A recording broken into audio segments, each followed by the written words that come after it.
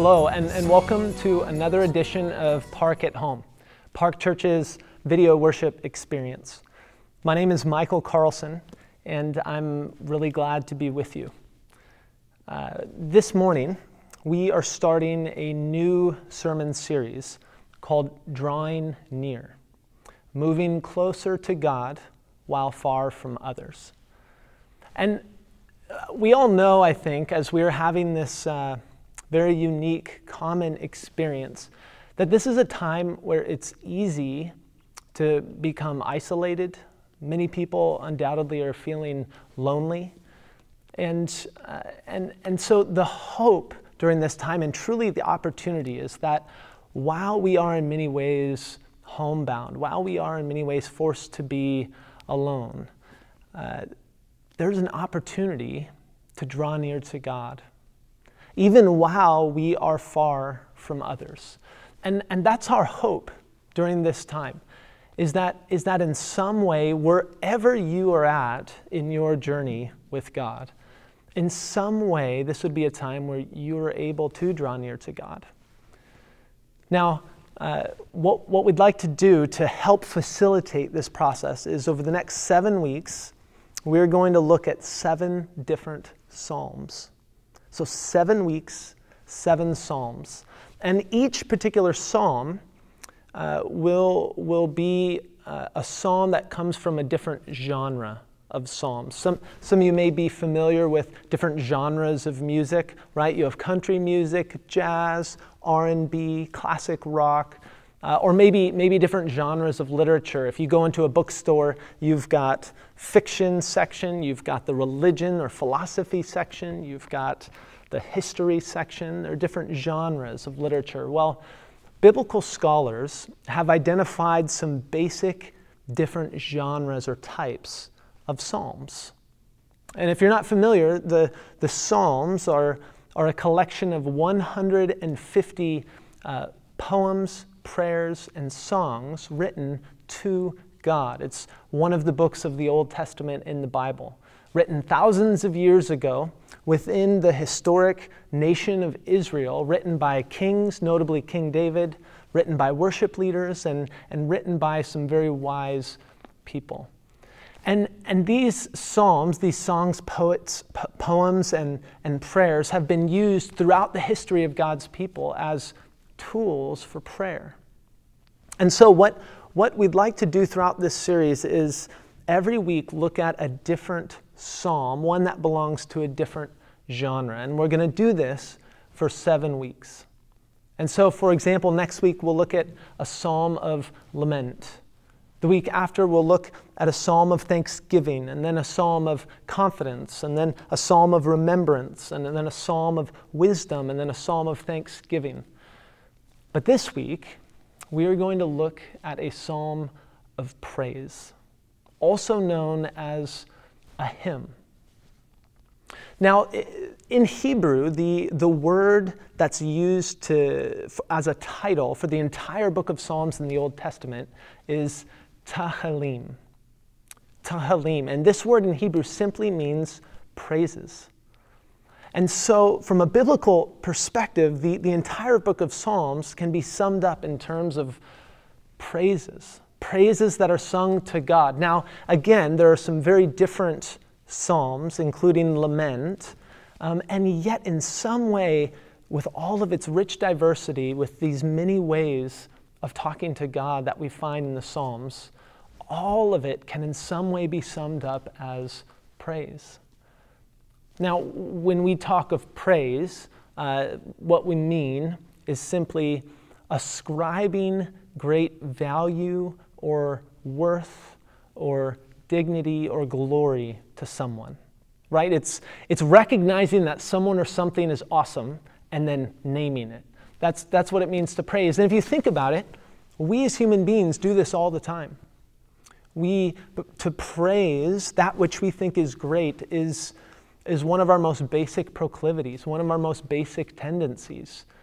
I mean, think about it. When your favorite football team scores the winning touchdown, what's your reaction?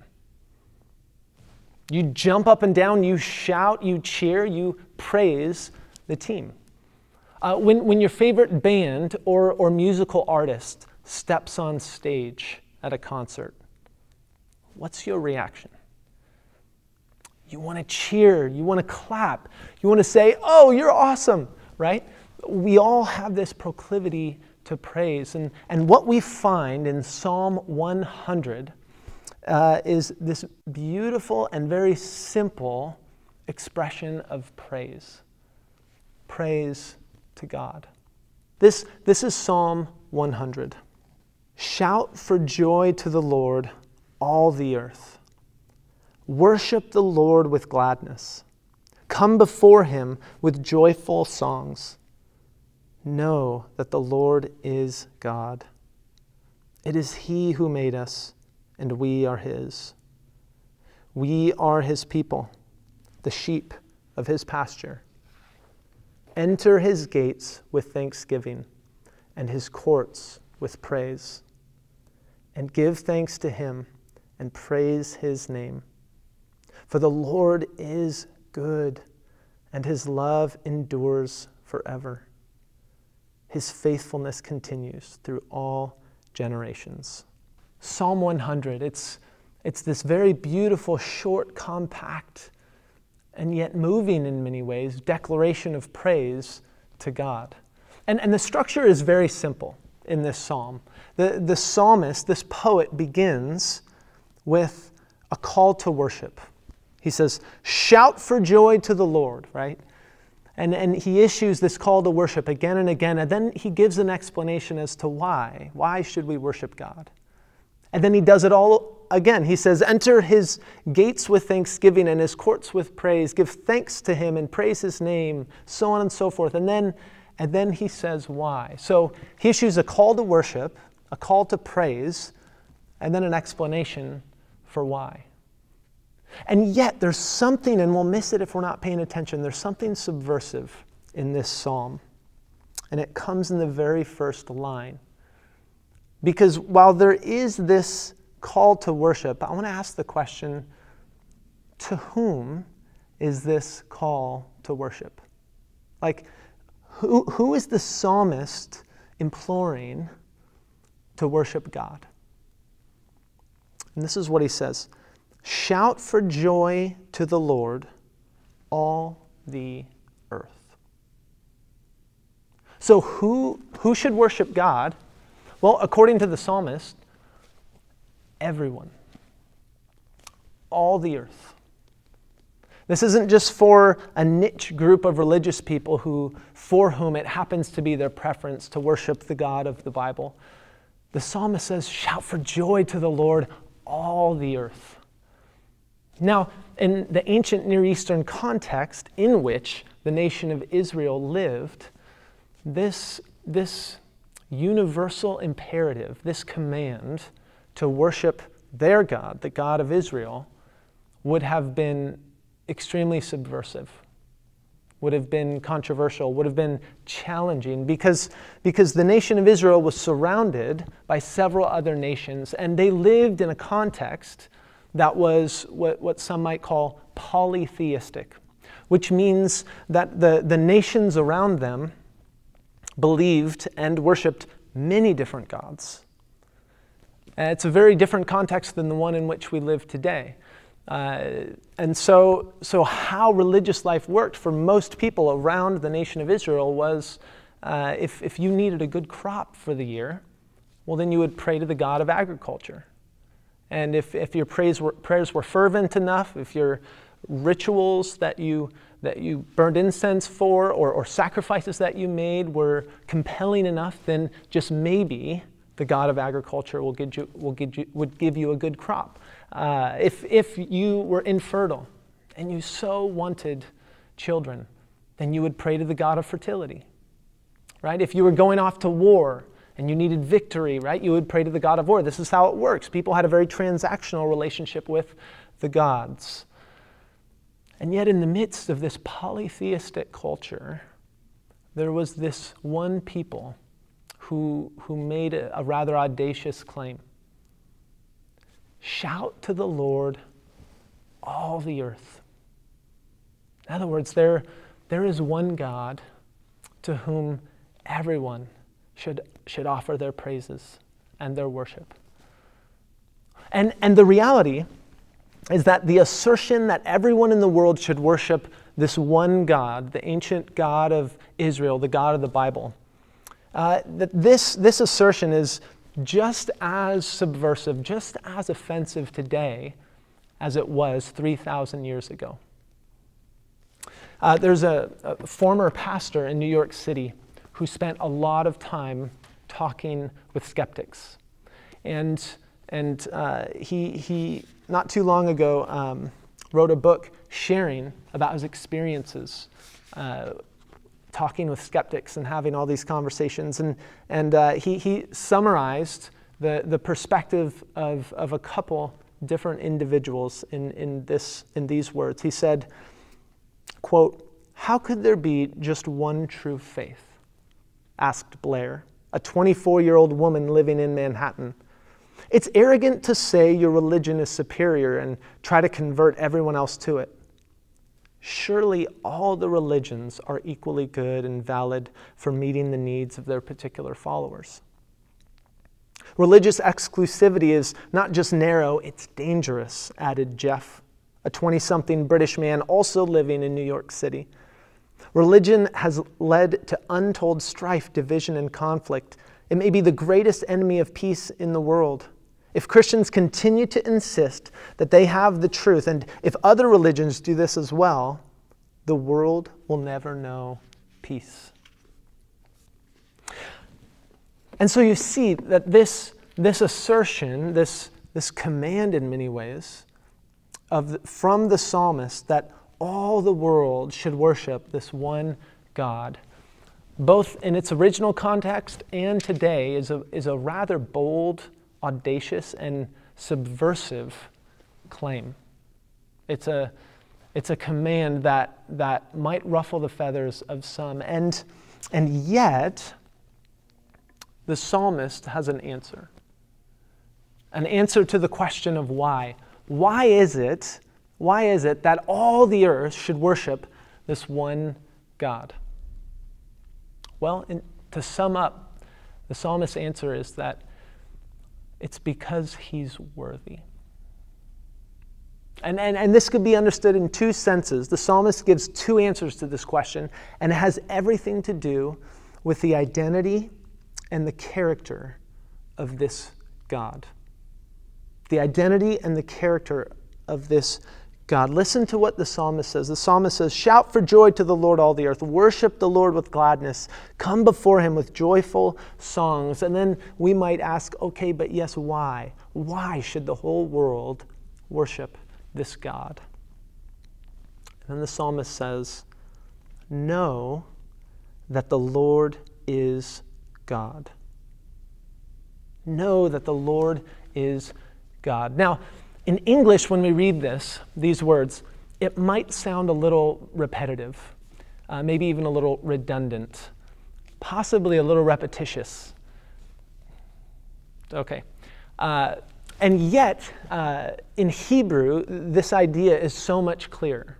Like in English, it sounds like what the psalmist is saying is God is God. And yet, this idea that the Lord is God, anytime you see the word Lord in the Old Testament in all caps, the Hebrew, which is the language in which most of the Old Testament was written, the Hebrew behind this word is the personal name for God, often pronounced Yahweh. It's his personal name.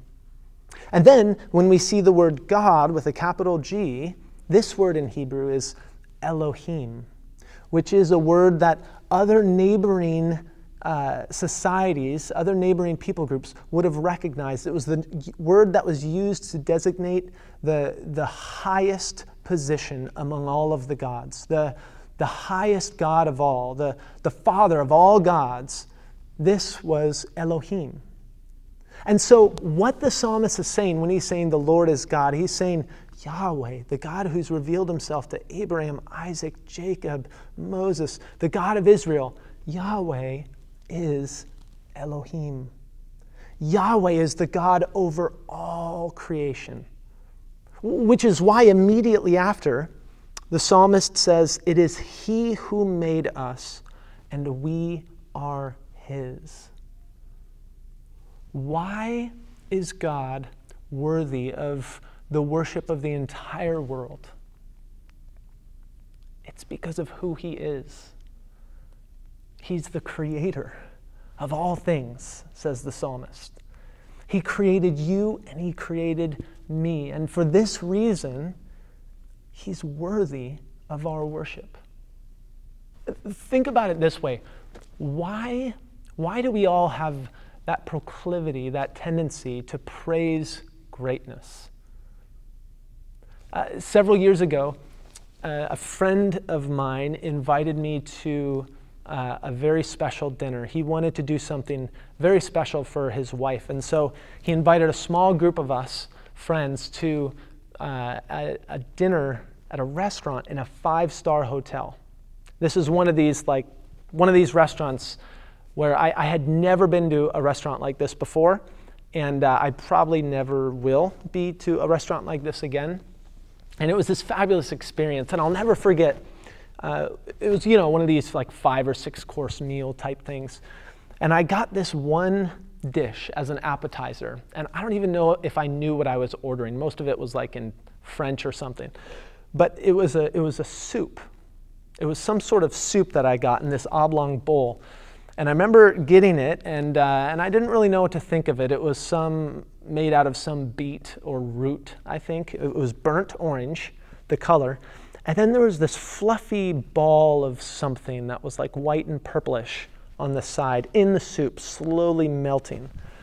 And I turned to my buddy and I said, "Do you know what this is?" And he said, "Oh, that's cotton candy." And I kind of laughed. And then it was cotton candy. And I was a little skeptical, but then I got a spoonful. And the moment I put it in my mouth, it blew my mind. I remember thinking in that moment, oh my goodness, it's like there's a party in my mouth and everyone's invited. I don't know when the last time I'd ever had something that delicious was. Bells were going off. I would say it changed my life, but that would be too much hyperbole. But it was so incredibly good. And then I mixed in some of the cotton candy, and it just exploded in my mouth. And what this experience did was it compelled me after the entire meal was over, and that's the thing I remembered most. I mean, everything was good, but that soup was incredible. After the meal, I felt compelled to want to meet the chef. I felt compelled to want to introduce myself to the chef, just to say, that soup was amazing. I don't know what you did, but you are gifted. Well done. Right? I wanted to praise the work that he had done. Right? Why do we praise greatness? Why when we experience something truly awesome or impressive, do we have this tendency, this compulsion to want to name it? Why do we want to cheer when we see a truly great or glorious accomplishment on the sporting field or on stage when our band is playing or when we read a book that's truly moving and we have an opportunity to meet the author and we just want to say, wow, this was great. What is it within us that when we experience true beauty, true greatness, true glory, we want to just shout out and say, yes, this is amazing. You are great. It's because we were created to worship. We were created by God, for God.